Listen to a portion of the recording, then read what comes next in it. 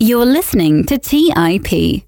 Hey everyone, welcome to the Investors Podcast. I'm your host, Clay Fink, and on today's episode, I'm going to be sharing Warren Buffett's 12 investment principles, as well as looking into a case study of Coca-Cola on how Buffett applied these principles in practice.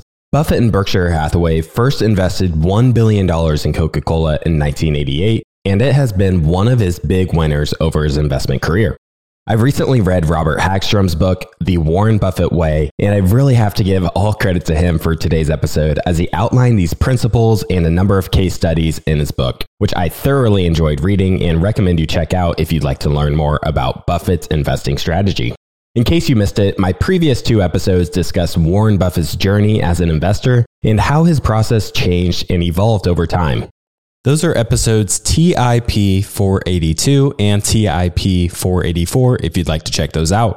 And I'll be sure to link those in the show notes as well so you can easily find them. Before we dive into the episode, I'm really excited to share an upcoming event hosted by the Investors Podcast Network. Beginning on Monday, October 17th, we are launching a stock pitch competition for you all to compete in. And the first place winner will receive $1,000 plus a year-long subscription to our TIP finance tool and more. You won't want to miss out on your chance to win $1,000.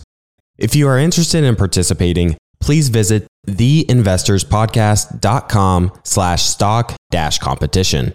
The last day to submit your stock analysis will be on Sunday, November 27th. Additionally, you will need to be signed up for our daily newsletter, We Study Markets, where we will announce the winners. All entries can be submitted to the email newsletters@theinvestorspodcast.com.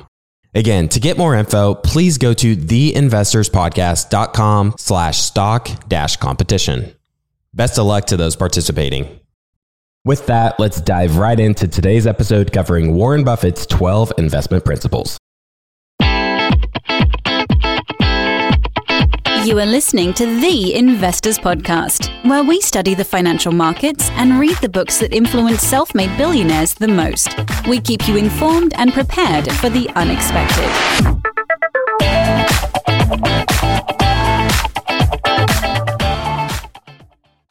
Now, in Chapter 3 of Hagstrom's book, he has the chapter titled Buying a Business, the 12 Immutable Tenets. Buffett is someone who believes that the best way to build wealth is to own very good businesses over long periods of time. And there are two ways he can go about that, which very much includes a similar process, and that's buying the whole business outright and buying stock in the publicly traded company.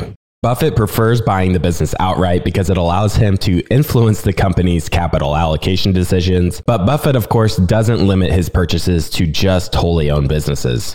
The benefits for him of investing in the stock market is that, one, he has thousands of companies to choose from, giving him a lot of choices to potentially invest in.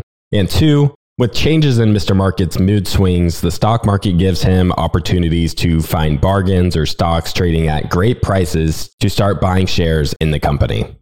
So from this perspective, Buffett states that, quote, "When investing, we view ourselves as a business analyst and not a market analyst, not as macro analysts, and not even as security analysts," end quote. This means that Buffett first and foremost thinks from the perspective of a business person. So he's looking at how the business model operates, how profitable it is, what the company's financial position looks like, how competent the management team, as well as the company's purchase price.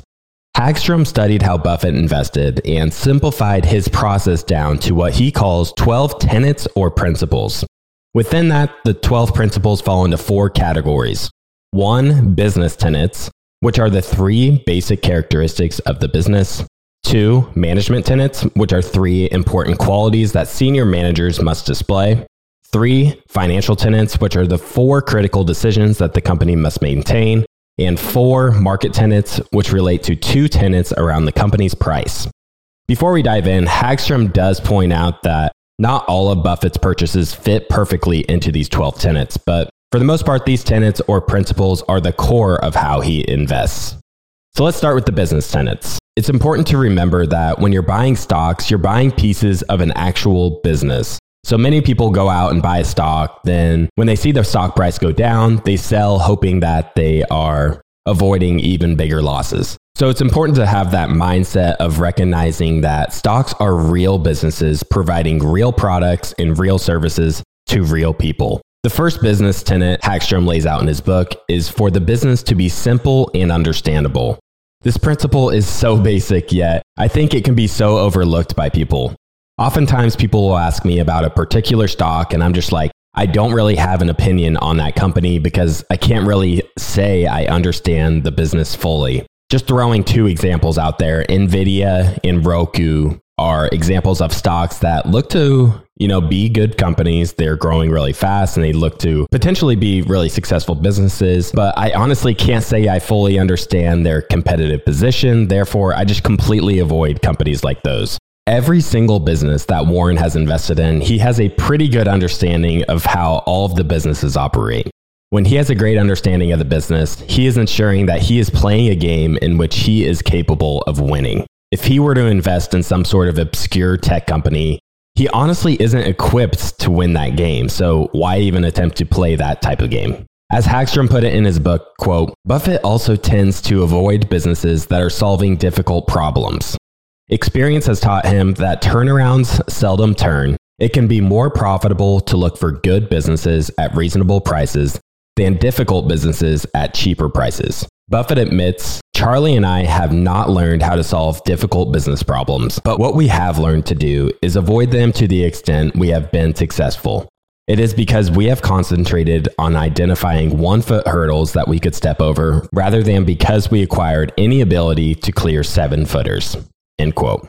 A helpful way for me to wrap my head around a business is to actually interact with it in my real daily life. With a company like Costco, for example, I can understand the appeal of being a member and why it might be difficult for competitors to disrupt them. If I were just reading about Costco as an outsider that has never visited a store, then it might be difficult to fully understand the competitive moat they've built over the years.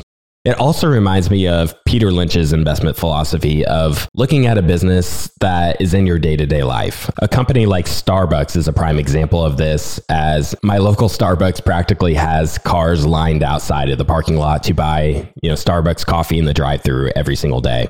This also ties into Buffett's idea of investing within your circle of competence. It's important to define what you know. It's also important to define what you don't know well, because that's where you can really get into trouble. So again, business principle number 1 is for the business to be simple and understandable. Business principle number 2, the business must have a consistent operating history. So when Buffett invests, he isn't looking for a new innovative product that's going to completely change the world, or looking at a company that is in an industry that is constantly changing. This alone eliminates a large number of stocks that just simply aren't investable for him. He wants a business that has been producing a similar product or service for many years, because if the business has had sustainable and consistent growth and profits over the years, then he's able to have confidence in assessing whether that will continue into the future or not. Buffett has been quoting as saying that severe change and exceptional returns usually do not mix. For example, Buffett has invested in many industries which are considered staples of the economy, such as railroads, energy, and insurance. These industries are going to continue to be staples and key parts of our economy in some form or fashion in the future. So Buffett likes how stable and reliable these industries truly are. And this is a big reason why Buffett has often avoided tech companies. Over his life, he has seen so many tech companies come and go that he just simply believes that he's better off investing in a company that is very likely to continue to grow consistently for the years to come. The future is definitely difficult to predict, but assuming that a stable industry will continue to produce profits for a very long time for the very best companies is still a reasonable assumption to make. So business principle number 2, the business must have a consistent operating history. Business principle number 3, the company must have favorable long-term prospects. When Buffett is narrowing down the type of businesses he views as great businesses, he oftentimes wants 3 things. He wants to ensure that the company provides a product or service that 1, is needed or desired by society, 2, it has no close substitute, and 3, it is not regulated. Having these 3 attributes allows a company to have pricing power and earn above average returns on capital over time. Buffett says he likes stocks with high returns on invested capital that is likely to persist, as well as a company with a long-term competitive advantage. This is drilling down to the term Buffett uses often, which is a moat. A moat is what gives a great company a clear advantage over its competitors and protects the business from invasion by competition wanting to tap into their share of profits. So a clear competitive advantage is crucial, as well as for that competitive advantage or moat to be durable and is able to stick around for a really long time.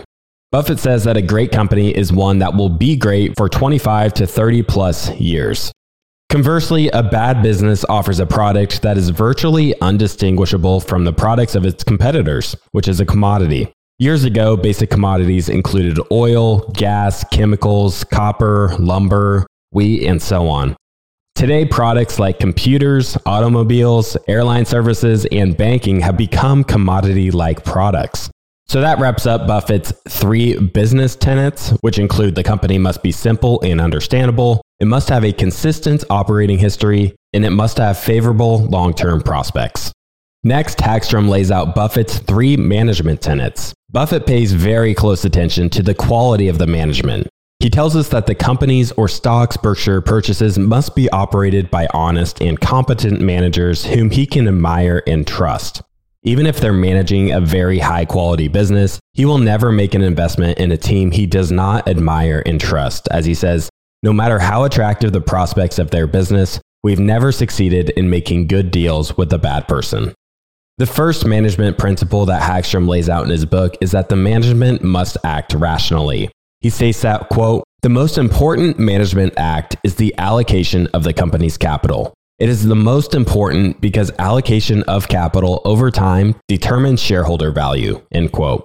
Management needs to figure out how to best allocate capital in a way that maximizes shareholder value. This might mean taking the earnings and paying out a dividend, or potentially taking those earnings and expanding their business in the US or internationally, or even buying back shares in the company. Once a company has matured to some degree and is to the point where they're producing free cash flows, management is going to need to determine what to do with those cash flows. If the money could be reinvested back into the business at a rate of return that is higher than their cost of capital, then it is logical to do so. Retaining earnings and reinvesting at a rate of return that is lower than the cost of capital is irrational, and it's actually quite common on Wall Street. This is why Buffett wants to see high return on invested capital in a business. It shows that the company is able to produce a lot of cash relative to the cash that is put into the business.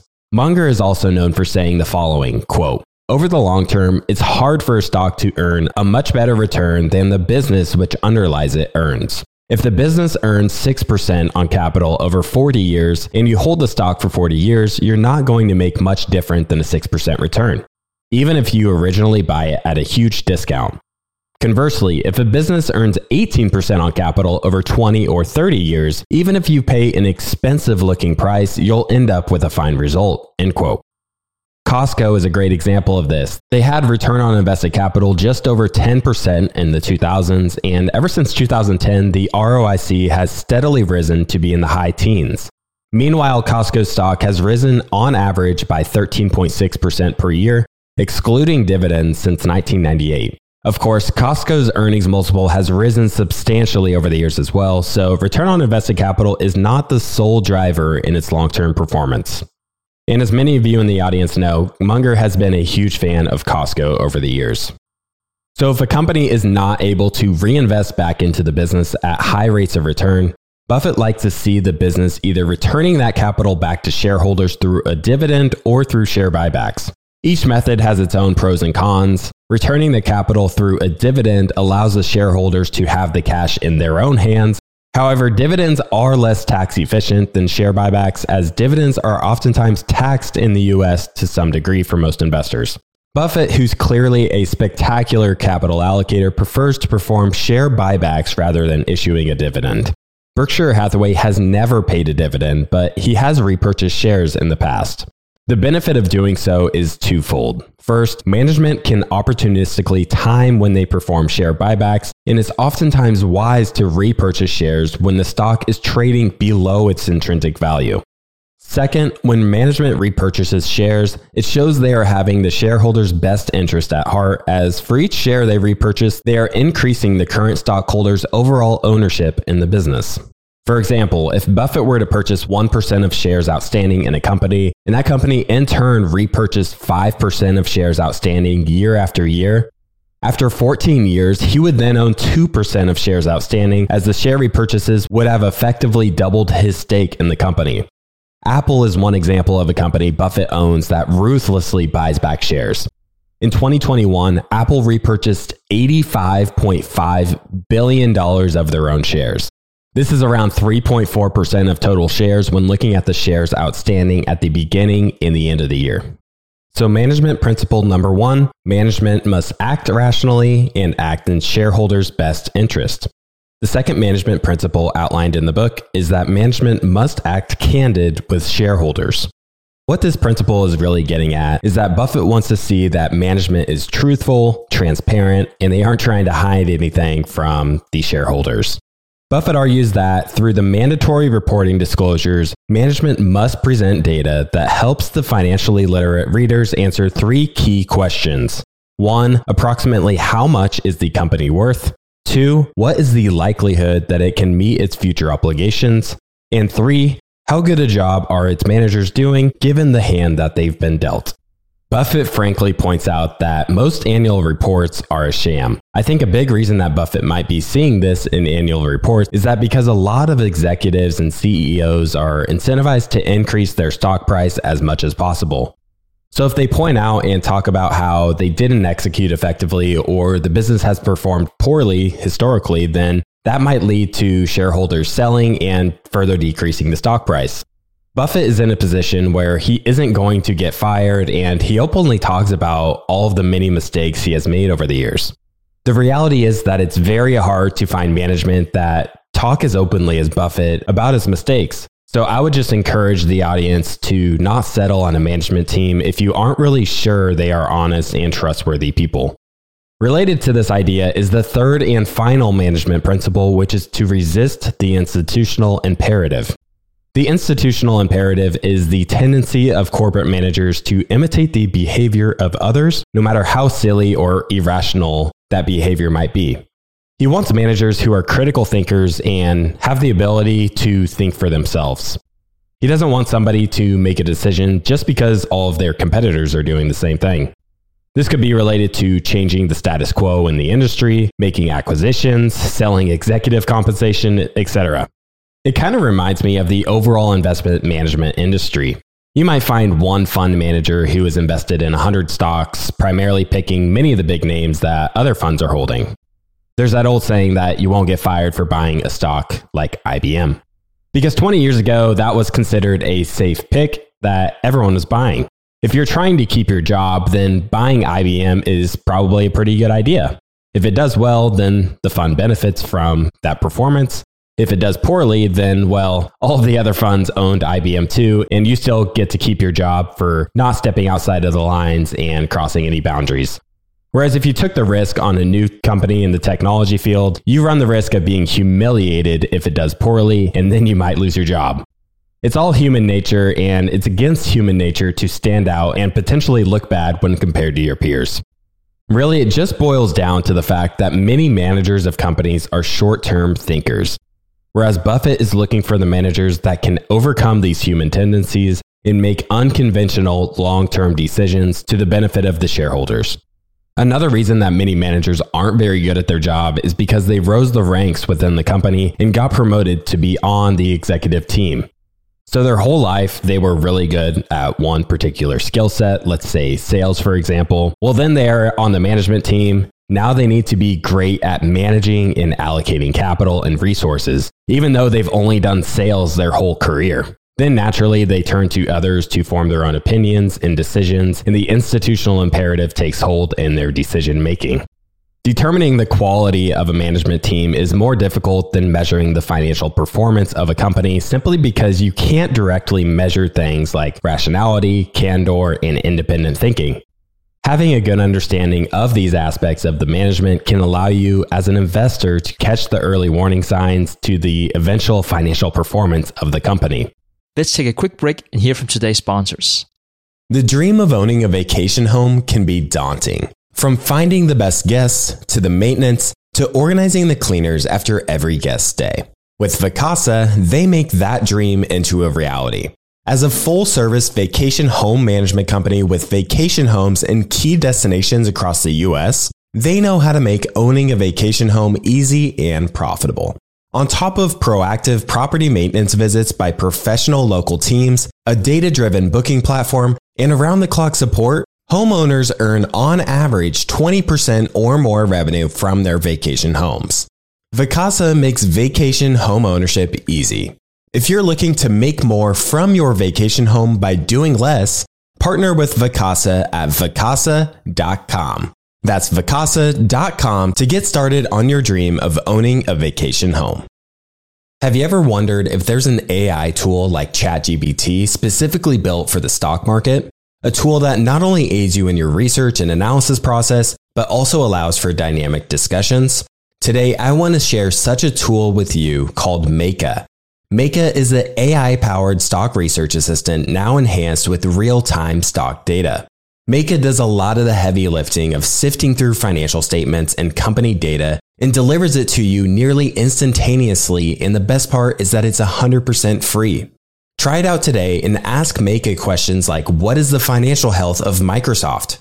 How much cash does Copart hold on its balance sheet? What is the return on invested capital of Adobe, or millions of other prompts? Check it out today for free at Meka.com. That's MEYKA.com. Today's episode is sponsored by Range Rover Sport. Range Rover Sport leads by example with their dynamic design that rises to the occasion. It's got powerful on-road performance and commanding all-terrain capabilities, coupled with signature Range Rover refinement. The third-generation Range Rover Sport is the most desirable, advanced, and dynamically capable one yet, redefining sporting luxury. It's got advanced cabin technologies such as active noise cancellation and cabin air purification, offering next-level comfort and refinement. The purposeful cockpit light driving position sets the tone for a focused interior that promotes exhilarating driver engagement. Award-winning Pivi Pro infotainment is at the heart of the experience and provides intuitive control of the vehicle systems. You can enjoy a dynamic drive and total comfort with optional 22-way adjustable, heated and ventilated electric memory front seats with massage function. Design your Range Rover Sport at LandRoverUSA.com. That's LandRoverUSA.com. All right, back to the show. Here are some tips that Buffett shares in determining the quality of the management team. 1. Look back at the annual reports from a few years back and compare what they were saying about the future and how that compares to the business today and how the business has changed over that period. 2. Read the company's annual reports and see how it differs from that of their peers. 3. Don't solely rely on quality managers when making investments. Not even the best managers can turn around a bad business. That wraps up the management tenets outlined in Hagstrom's book, The Warren Buffett Way. Next, let's turn to the 4 financial tenets. The first financial tenet is to have an adequate return on equity. Related to our point earlier about the institutional imperative, it seems like Wall Street also puts a big emphasis on earnings per share. But a method that Buffett actually cares more about is the return on equity more so than the earnings per share. So what is the return on equity? The return on equity is the ratio of the operating earnings to the shareholders' equity or the book value. So if a company has a net income or operating earnings of $10 per share and the book value is $100 per share, then the return on equity is 10% for that year. When looking at a company's return on equity or return on invested capital over a period of years, you typically want to see these measurements either steady or increasing over time. A company that has a return on invested capital of greater than 10% is great, and it shows that the company is efficient at reinvesting their earnings back into the business to produce even more earnings over time. This is important because most stocks retain their earnings within the equity of the business. If a company's return on equity or return on invested capital is low or it is declining, this should tell you that the company is not efficient at reinvesting the earnings back into the business. Simply put, great businesses have high return on equity and high return on invested capital, say greater than 10%. Buffett knows that sometimes adjustments need to be made in these calculations. In Berkshire's case, their books might have a massive increase in their equity holding in one particular year. Well, this would lead to lower levels of return on equity. So that's something to keep in mind when analyzing this figure. Also, you'll want to keep in mind how much debt the company has on its books.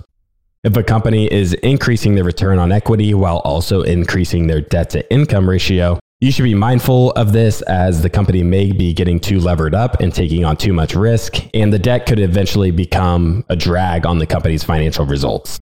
When analyzing the return on equity, return on invested capital, or really any reported number by a company, you don't want to put too much focus on one particular year, because one year might turn out to be an anomaly.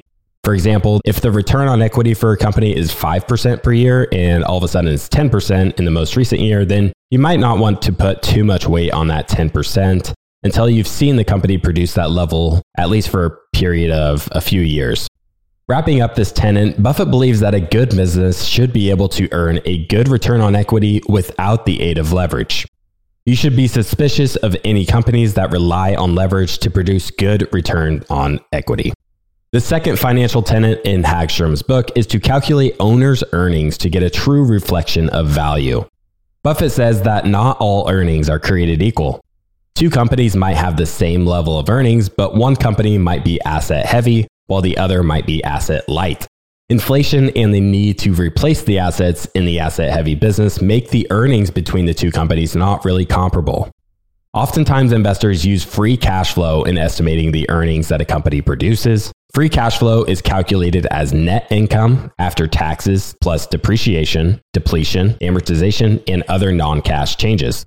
Buffett says that the problem with this figure is that it excludes capital expenditures, which includes investments for new equipment, plant upgrades, and other improvements needed to maintain its economic position and unit volume. In calculating the economic earnings, Buffett wants to take the cash flow and adjust it for the capital expenditures as well as the working capital that might be needed in the future. The issue with calculating owners' earnings is that it's really up to the investor to estimate what the capital expenditures might be for a given year. And it's not really a precise calculation, it's really an estimate to the discretion of the investor. Hagstrom quotes John Keynes in his book with regards to this. Quote, "I would rather be vaguely right than precisely wrong," end quote. The third financial tenet is to look for companies with high profit margins. High profit margins show that a particular company is able to control costs and continues to produce free cash flows into the future. In my mind, this tenet also ties into finding a quality management team, because a quality management team is always looking for ways to cut unnecessary costs and increase their profit margins. And if you want to learn from someone who is good at cutting costs, Buffett is one of the best managers at doing this, as Berkshire has completely minimized their corporate expenses, at least relative to their peers in their industry. All right, the fourth and final financial principle or tenet is for every dollar that is retained within the company, make sure the company has created at least $1 of market value. This tenet I found to be an interesting one that Hagstrom included in his book. From a high level, the stock market tells you what the market is valuing any particular public company. Buffett believes that if he has selected a company with favorable long-term economic prospects, run by able and shareholder-oriented managers, the proof will be reflected in the increased market value of the company. So if the company is not doing a good job at redeploying their retained earnings over an extended period of time, then the share price will be punished.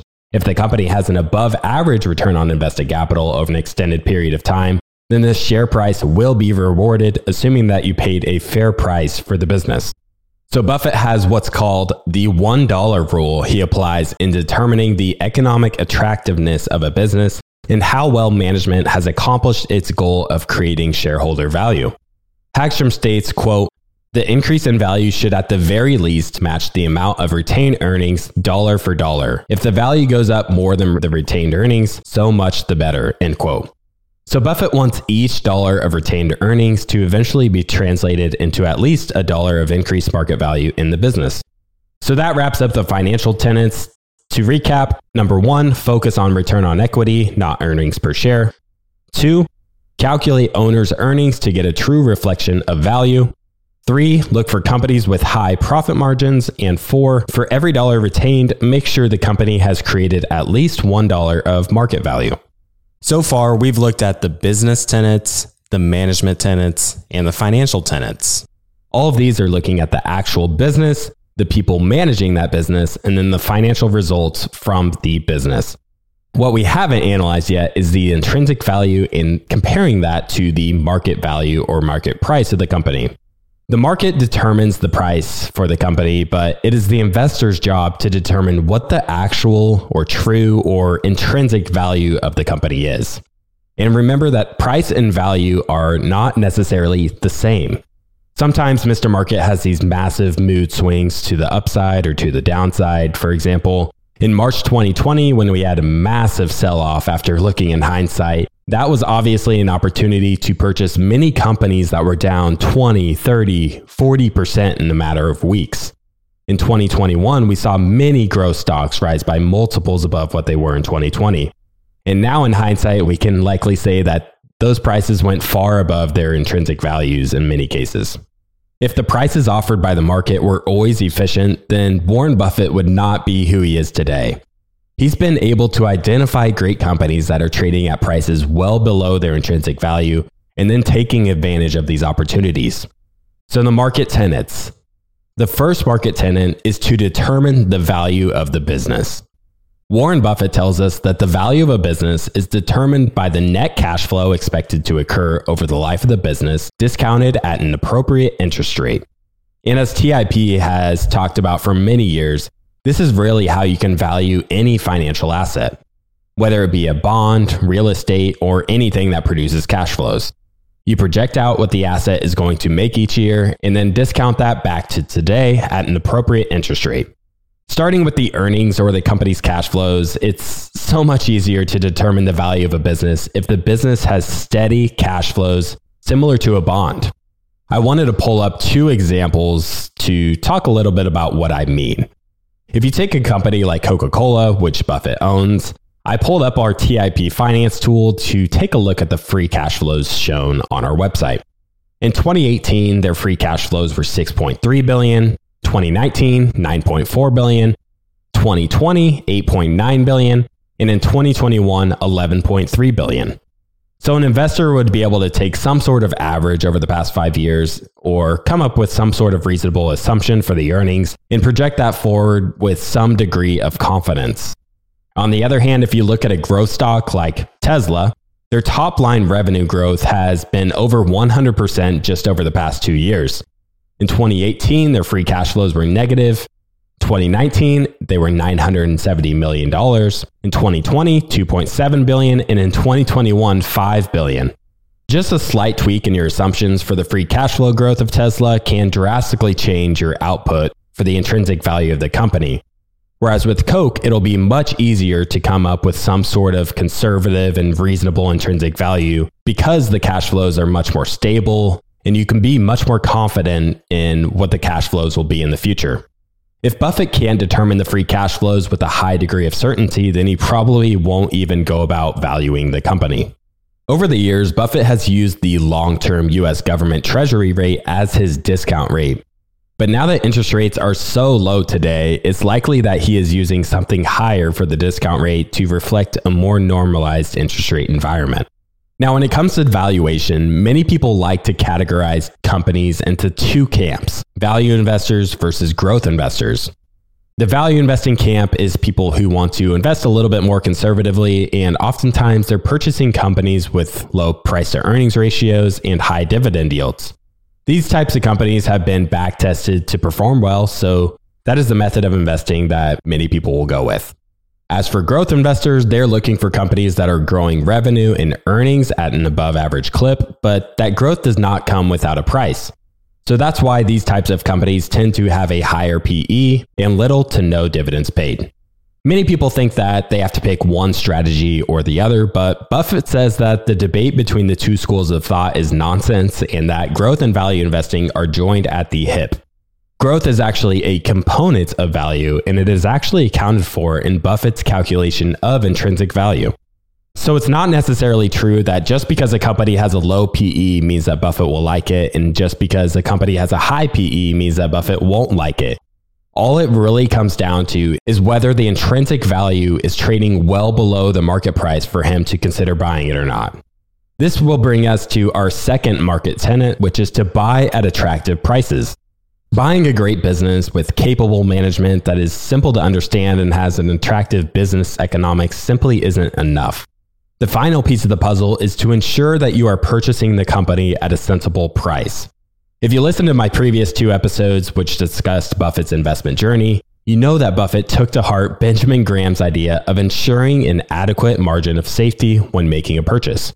A margin of safety allows for some room for error in his assessment of the business and how they end up performing in the future. A margin of safety will give Buffett some downside protection as well. For example, Apple today is trading at around $150 or $160 a share. If Buffett thinks the intrinsic value of Apple is $200 and he is incorrect in his assessment of the intrinsic value and it's actually lower than $200, well, then he isn't going to lose money unless he is drastically off in his assessment of what the true value is. So there is some protection from the downside risk because he is ensuring that he is investing with a margin of safety. The other reason he wants to buy with a margin of safety is because this will help lead to above average returns. If he is buying something that is worth $200 for $160, then if he is right in his assessment of the intrinsic value, he will not only earn a return on how the business performs, but he will eventually realize the return of the stock price eventually reaching the intrinsic value of the company. So if a company earns 15% on its assets over the long run, the value of the stock will continue to trend upwards in that manner. On top of the market potentially recognizing that the company was trading below its intrinsic value. So the margin of safety is like the icing on the cake, as the stock may continue to trade well below its intrinsic value for some time, but it should continue to march upwards if it's a company with above average economic returns. So that wraps up Warren Buffett's 12 investment principles that are laid out in Hagstrom's book. Again, those principles are grouped into business tenets, management tenets, financial tenets, and market tenets. Next, I wanted to walk through some of the ideas around portfolio management, as well as the psychology aspect of investing. Hagstrom outlined how Buffett considers himself a focus investor. This means that he focuses on just a few outstanding companies and typically holds these companies for many years. A lot of the work is done up front in finding the right companies, and this greatly simplifies the task of portfolio management for him as an investor. Most of you are probably aware that anyone can invest passively in index funds such as the S&P 500, and Buffett recognizes that anyone who invests in this manner will outperform most investment professionals. However, since Buffett has read practically every investment book ever written, he knows that he has researched investing enough to really know what the heck he's doing and what he's talking about, and how he can potentially outperform the market and achieve exceptional returns, even better than the indexes. He believes that focused investing significantly increases the odds of beating the index. This approach includes choosing a few stocks that are likely to produce above average returns over the long haul, concentrating the bulk of your investments in these stocks, and having the fortitude to hold steady during any short-term market fluctuations. Following the 12 tenets laid out previously inevitably leads to great companies with a long history of superior performance and stable management. And that stability leads to companies that are likely to provide solid returns in the longer term future as they have in the past. The heart of this approach is concentrating into companies with the highest probability of above average performance. Too often, investors are chasing the long shot picks that have, a potentially incredible payout, but most likely won't end up doing very well for investors. You want to invest in a way that stacks the odds in your favor and has a high probability of succeeding for patient investors. Hagstrom states that although focus investing stands the best chance among all active strategies, it does require investors to patiently hold their portfolios when it appears that other strategies are marching ahead. It's almost certain that at some point, a focused portfolio will underperform the market, but over the long run, superior businesses will win. If you were to ask Buffett what his preferred holding period would be for a stock, he would probably tell you that he would prefer to hold it forever, or as long as the company continues to generate above average economic returns and management allocates the earnings of the company in a rational manner.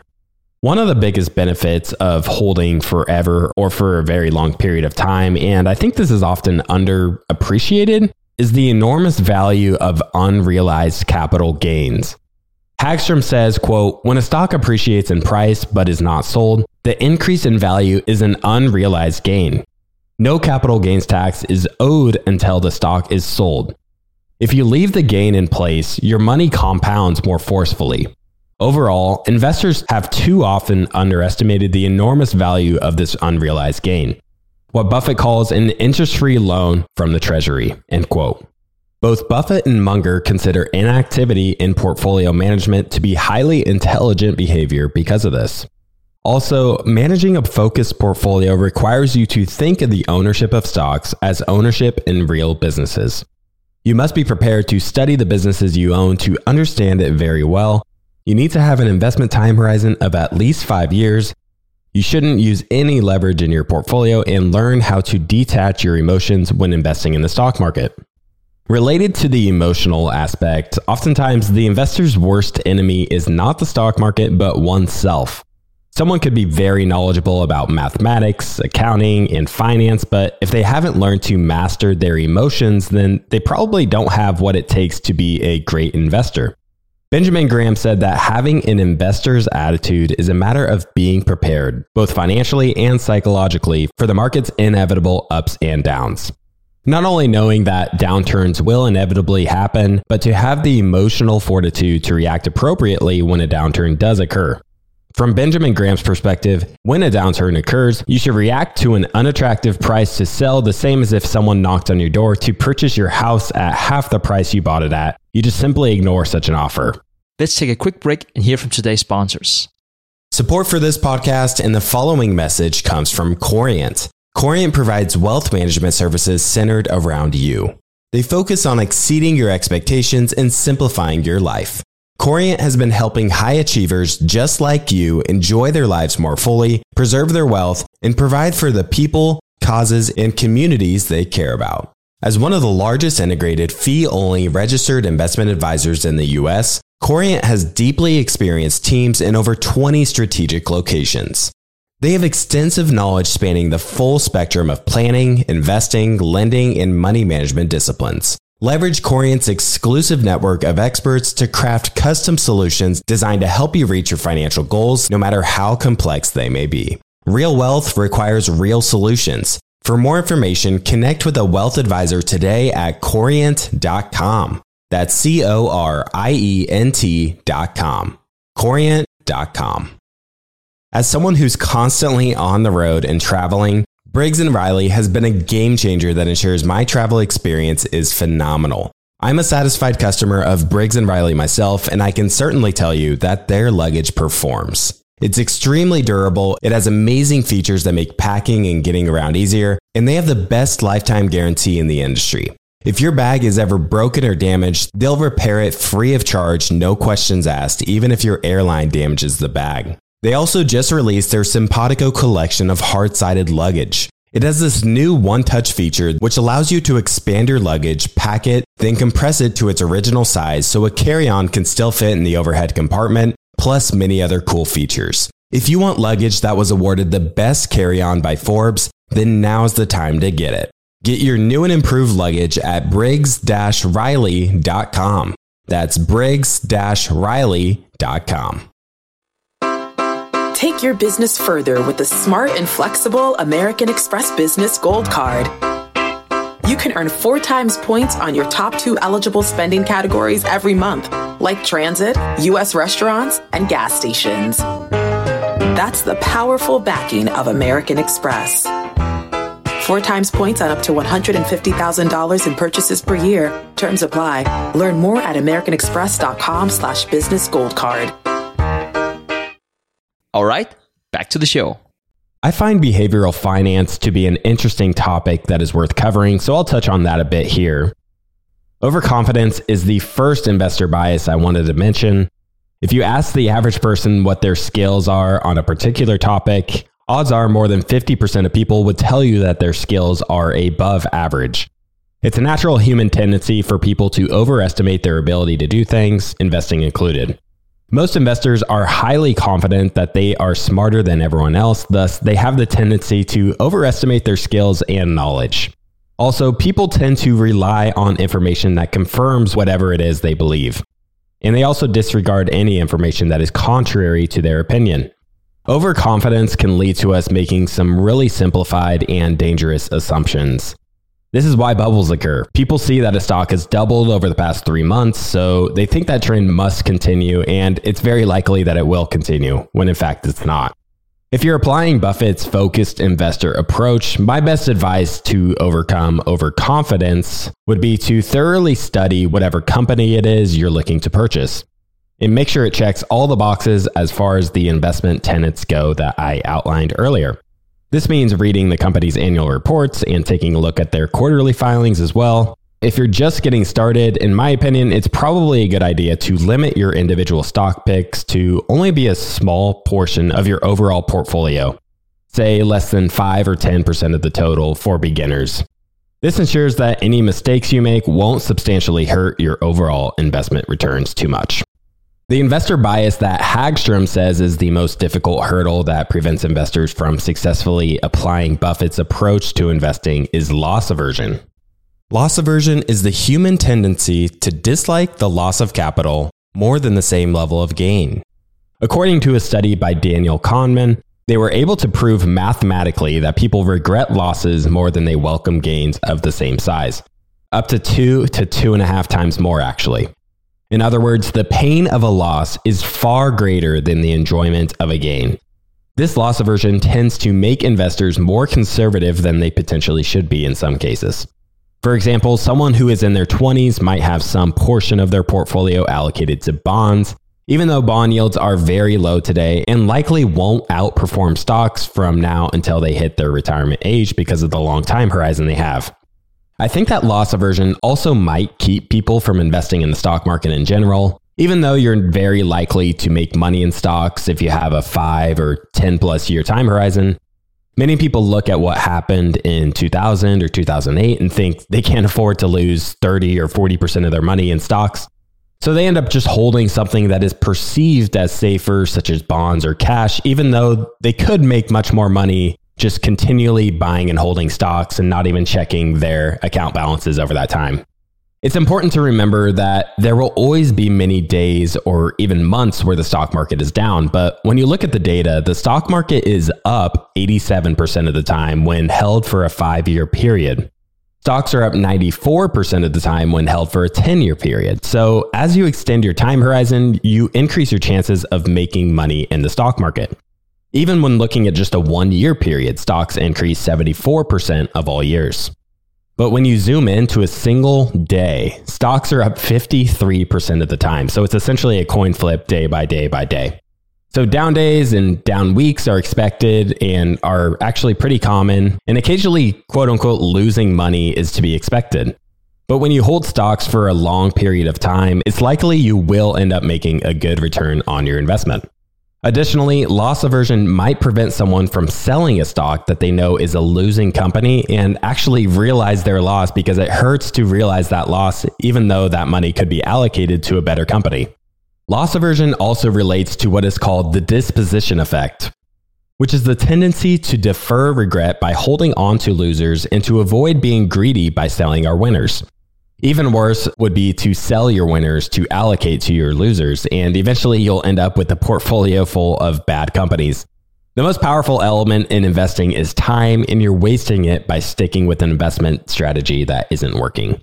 To me, this is one of the most difficult biases to overcome. On the one hand, you might see that a particular individual stock or asset class is overheated, so I can see the case to sell your winners to rebalance. Additionally, the best performing investments tend to be the most volatile, so I can also see why selling when there is a bit of an irrational exuberance can help you sleep better at night, because eventually there will be a big drawdown, you just don't really know when. And that's why I really like Warren Buffett's approach of not letting the irrational exuberance get the best of you. he's essentially playing a totally different game than most other investors. This reminds me of Warren Buffett's investment in Coca-Cola many years ago. In 1988, Buffett purchased $1 billion worth of Coca-Cola shares, and over the next 10 years, the price of the stock went up tenfold, while the S&P 500 went up by threefold. You might be thinking that, hey, Coca-Cola must have been an easy pick. It was a very well-known brand, trading at a reasonable price, and it was growing at a pretty fast clip at the time. But over that 10-year period, Coca-Cola only outperformed the market during 6 of those 10 years. Based on loss aversion, this underperformance on 4 of those years would naturally lead to many people not wanting to own the stock. But given that Buffett had overcome this natural tendency, he was able to know what the true value of Coke was over that time and really take advantage of it, even when the market temporarily disagreed with his assessment. Buffett would continually check in on the economic progress of the company and see that the overall company was doing an excellent job. So he just continued to own the business while everyone else would pay closer attention to the day-to-day price movements of the stock. So Buffett is stepping in and buying a great company at a fair price while a lot of investors are piling into the stock in the years that it's doing well and maybe even getting rid of the shares in the years that the stock isn't doing as hot. I'll end this part with a quote from Benjamin Graham. Quote, "The investor who allows himself to be stampeded or unduly worried by unjustified market declines in his holdings is perversely transforming his basic advantage into a basic disadvantage. That man would be better off if his stocks had no market quotation at all, for he would then be spared the mental anguish caused by another person's mistakes of judgment." End quote. Next, I wanted to walk through a case study that Hagstrom laid out in Chapter 4 of his book with real purchases that Buffett has made.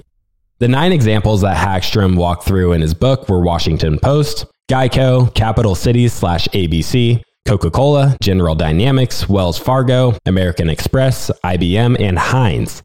And it's important to keep in mind that Hagstrom's book, The Warren Buffett Way, was released in 2013.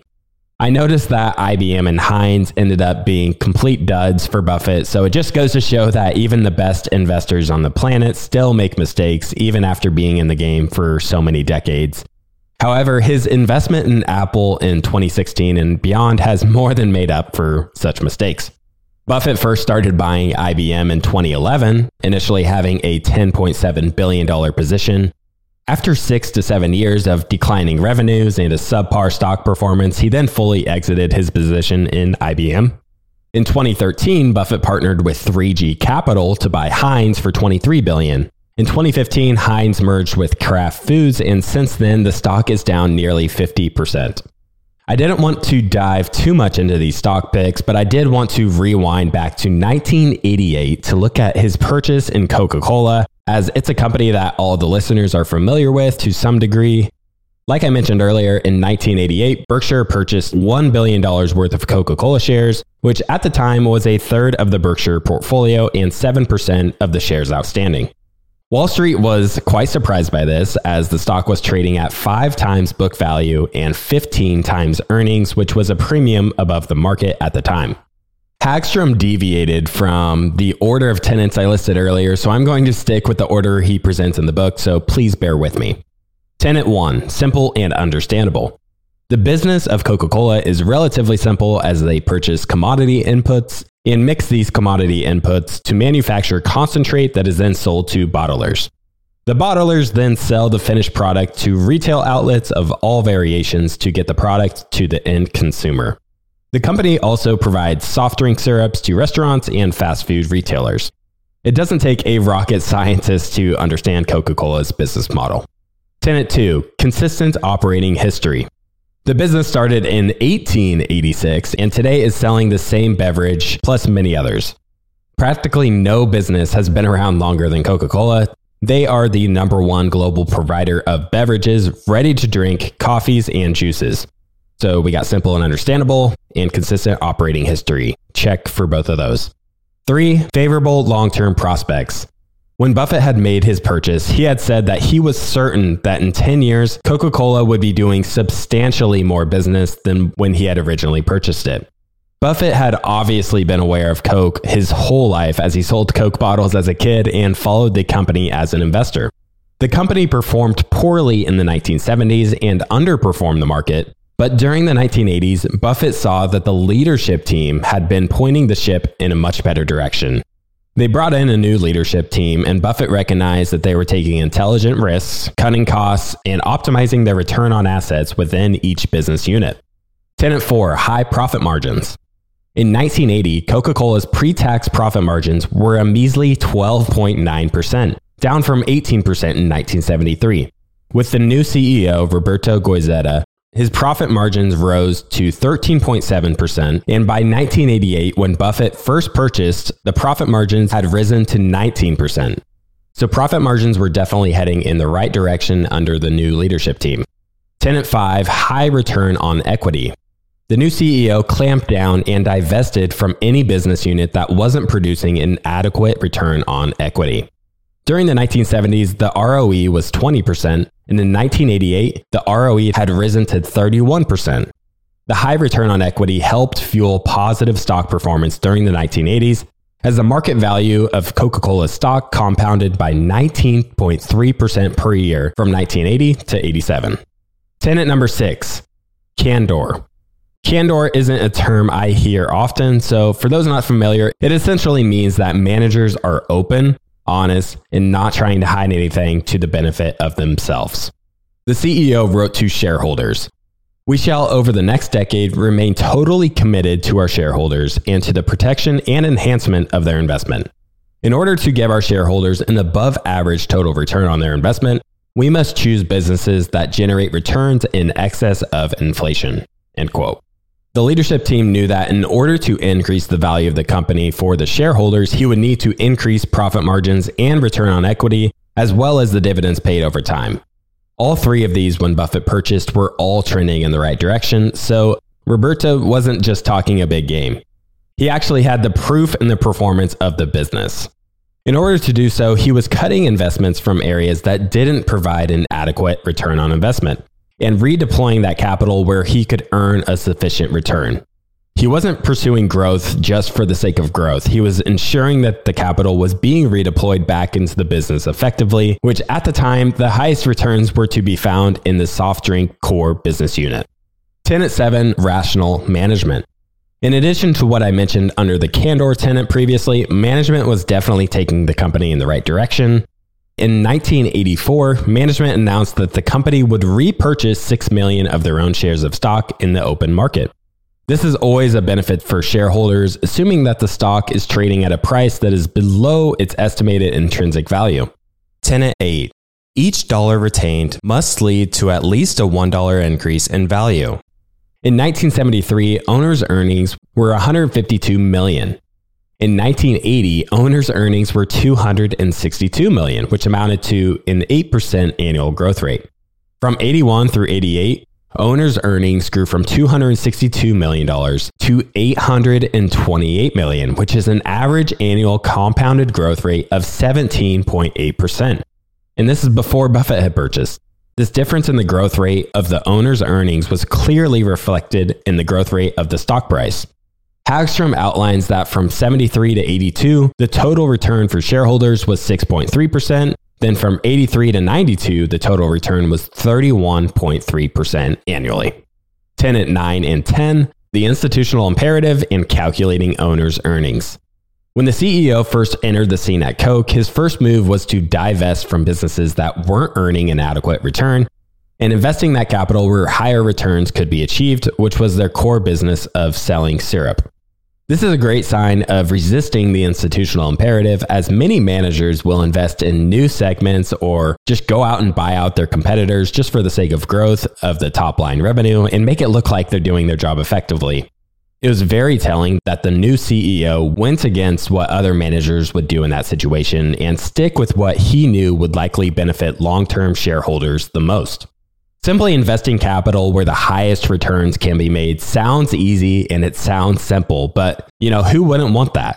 But it took a lot of mental fortitude for him to make that move, as most of his competitors were doing the exact opposite and investing in unrelated businesses.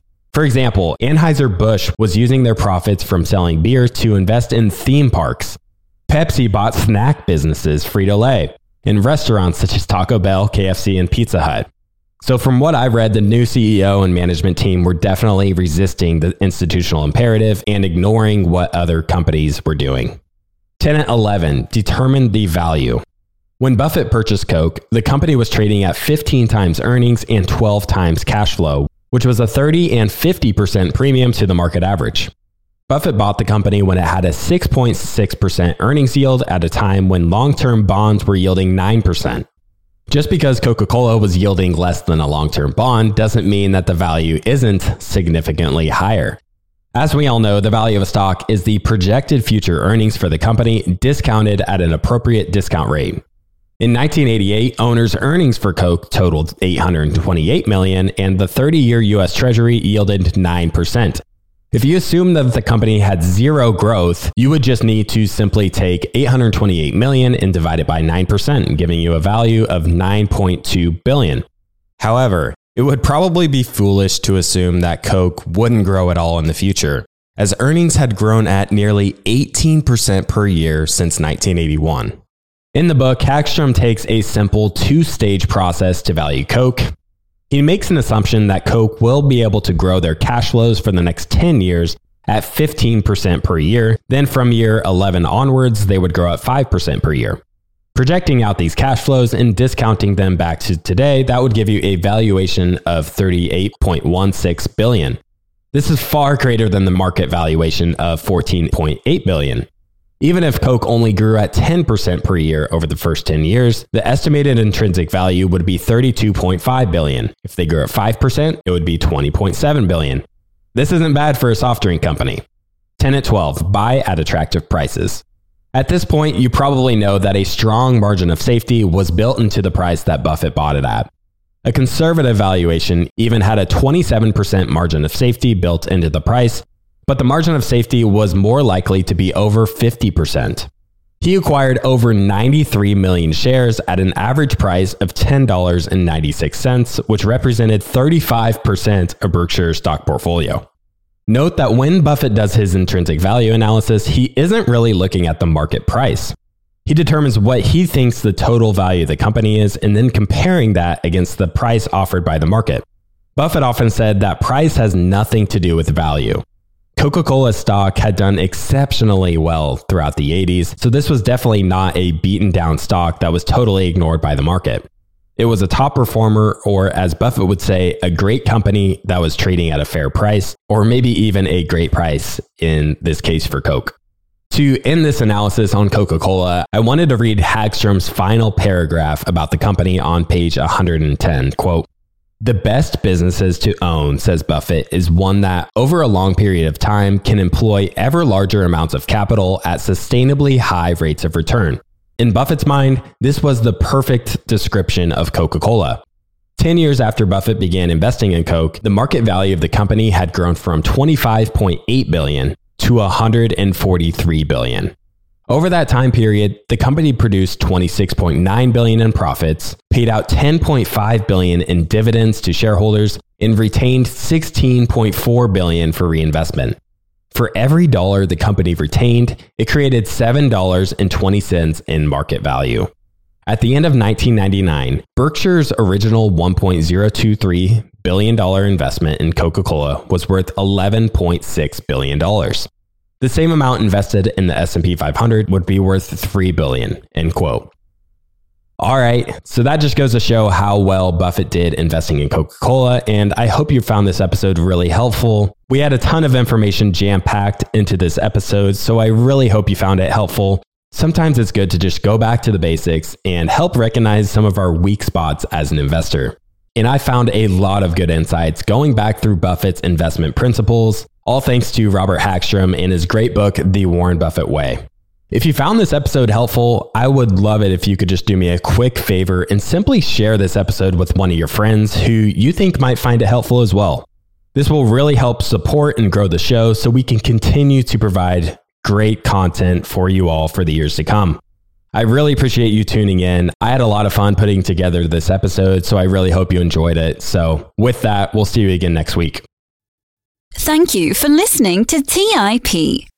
Make sure to subscribe to Millennial Investing by the Investors Podcast Network and learn how to achieve financial independence. To access our show notes, transcripts, or courses, go to theinvestorspodcast.com. This show is for entertainment purposes only. Before making any decision, consult a professional. This show is copyrighted by the Investors Podcast Network. Written permission must be granted before syndication or rebroadcasting.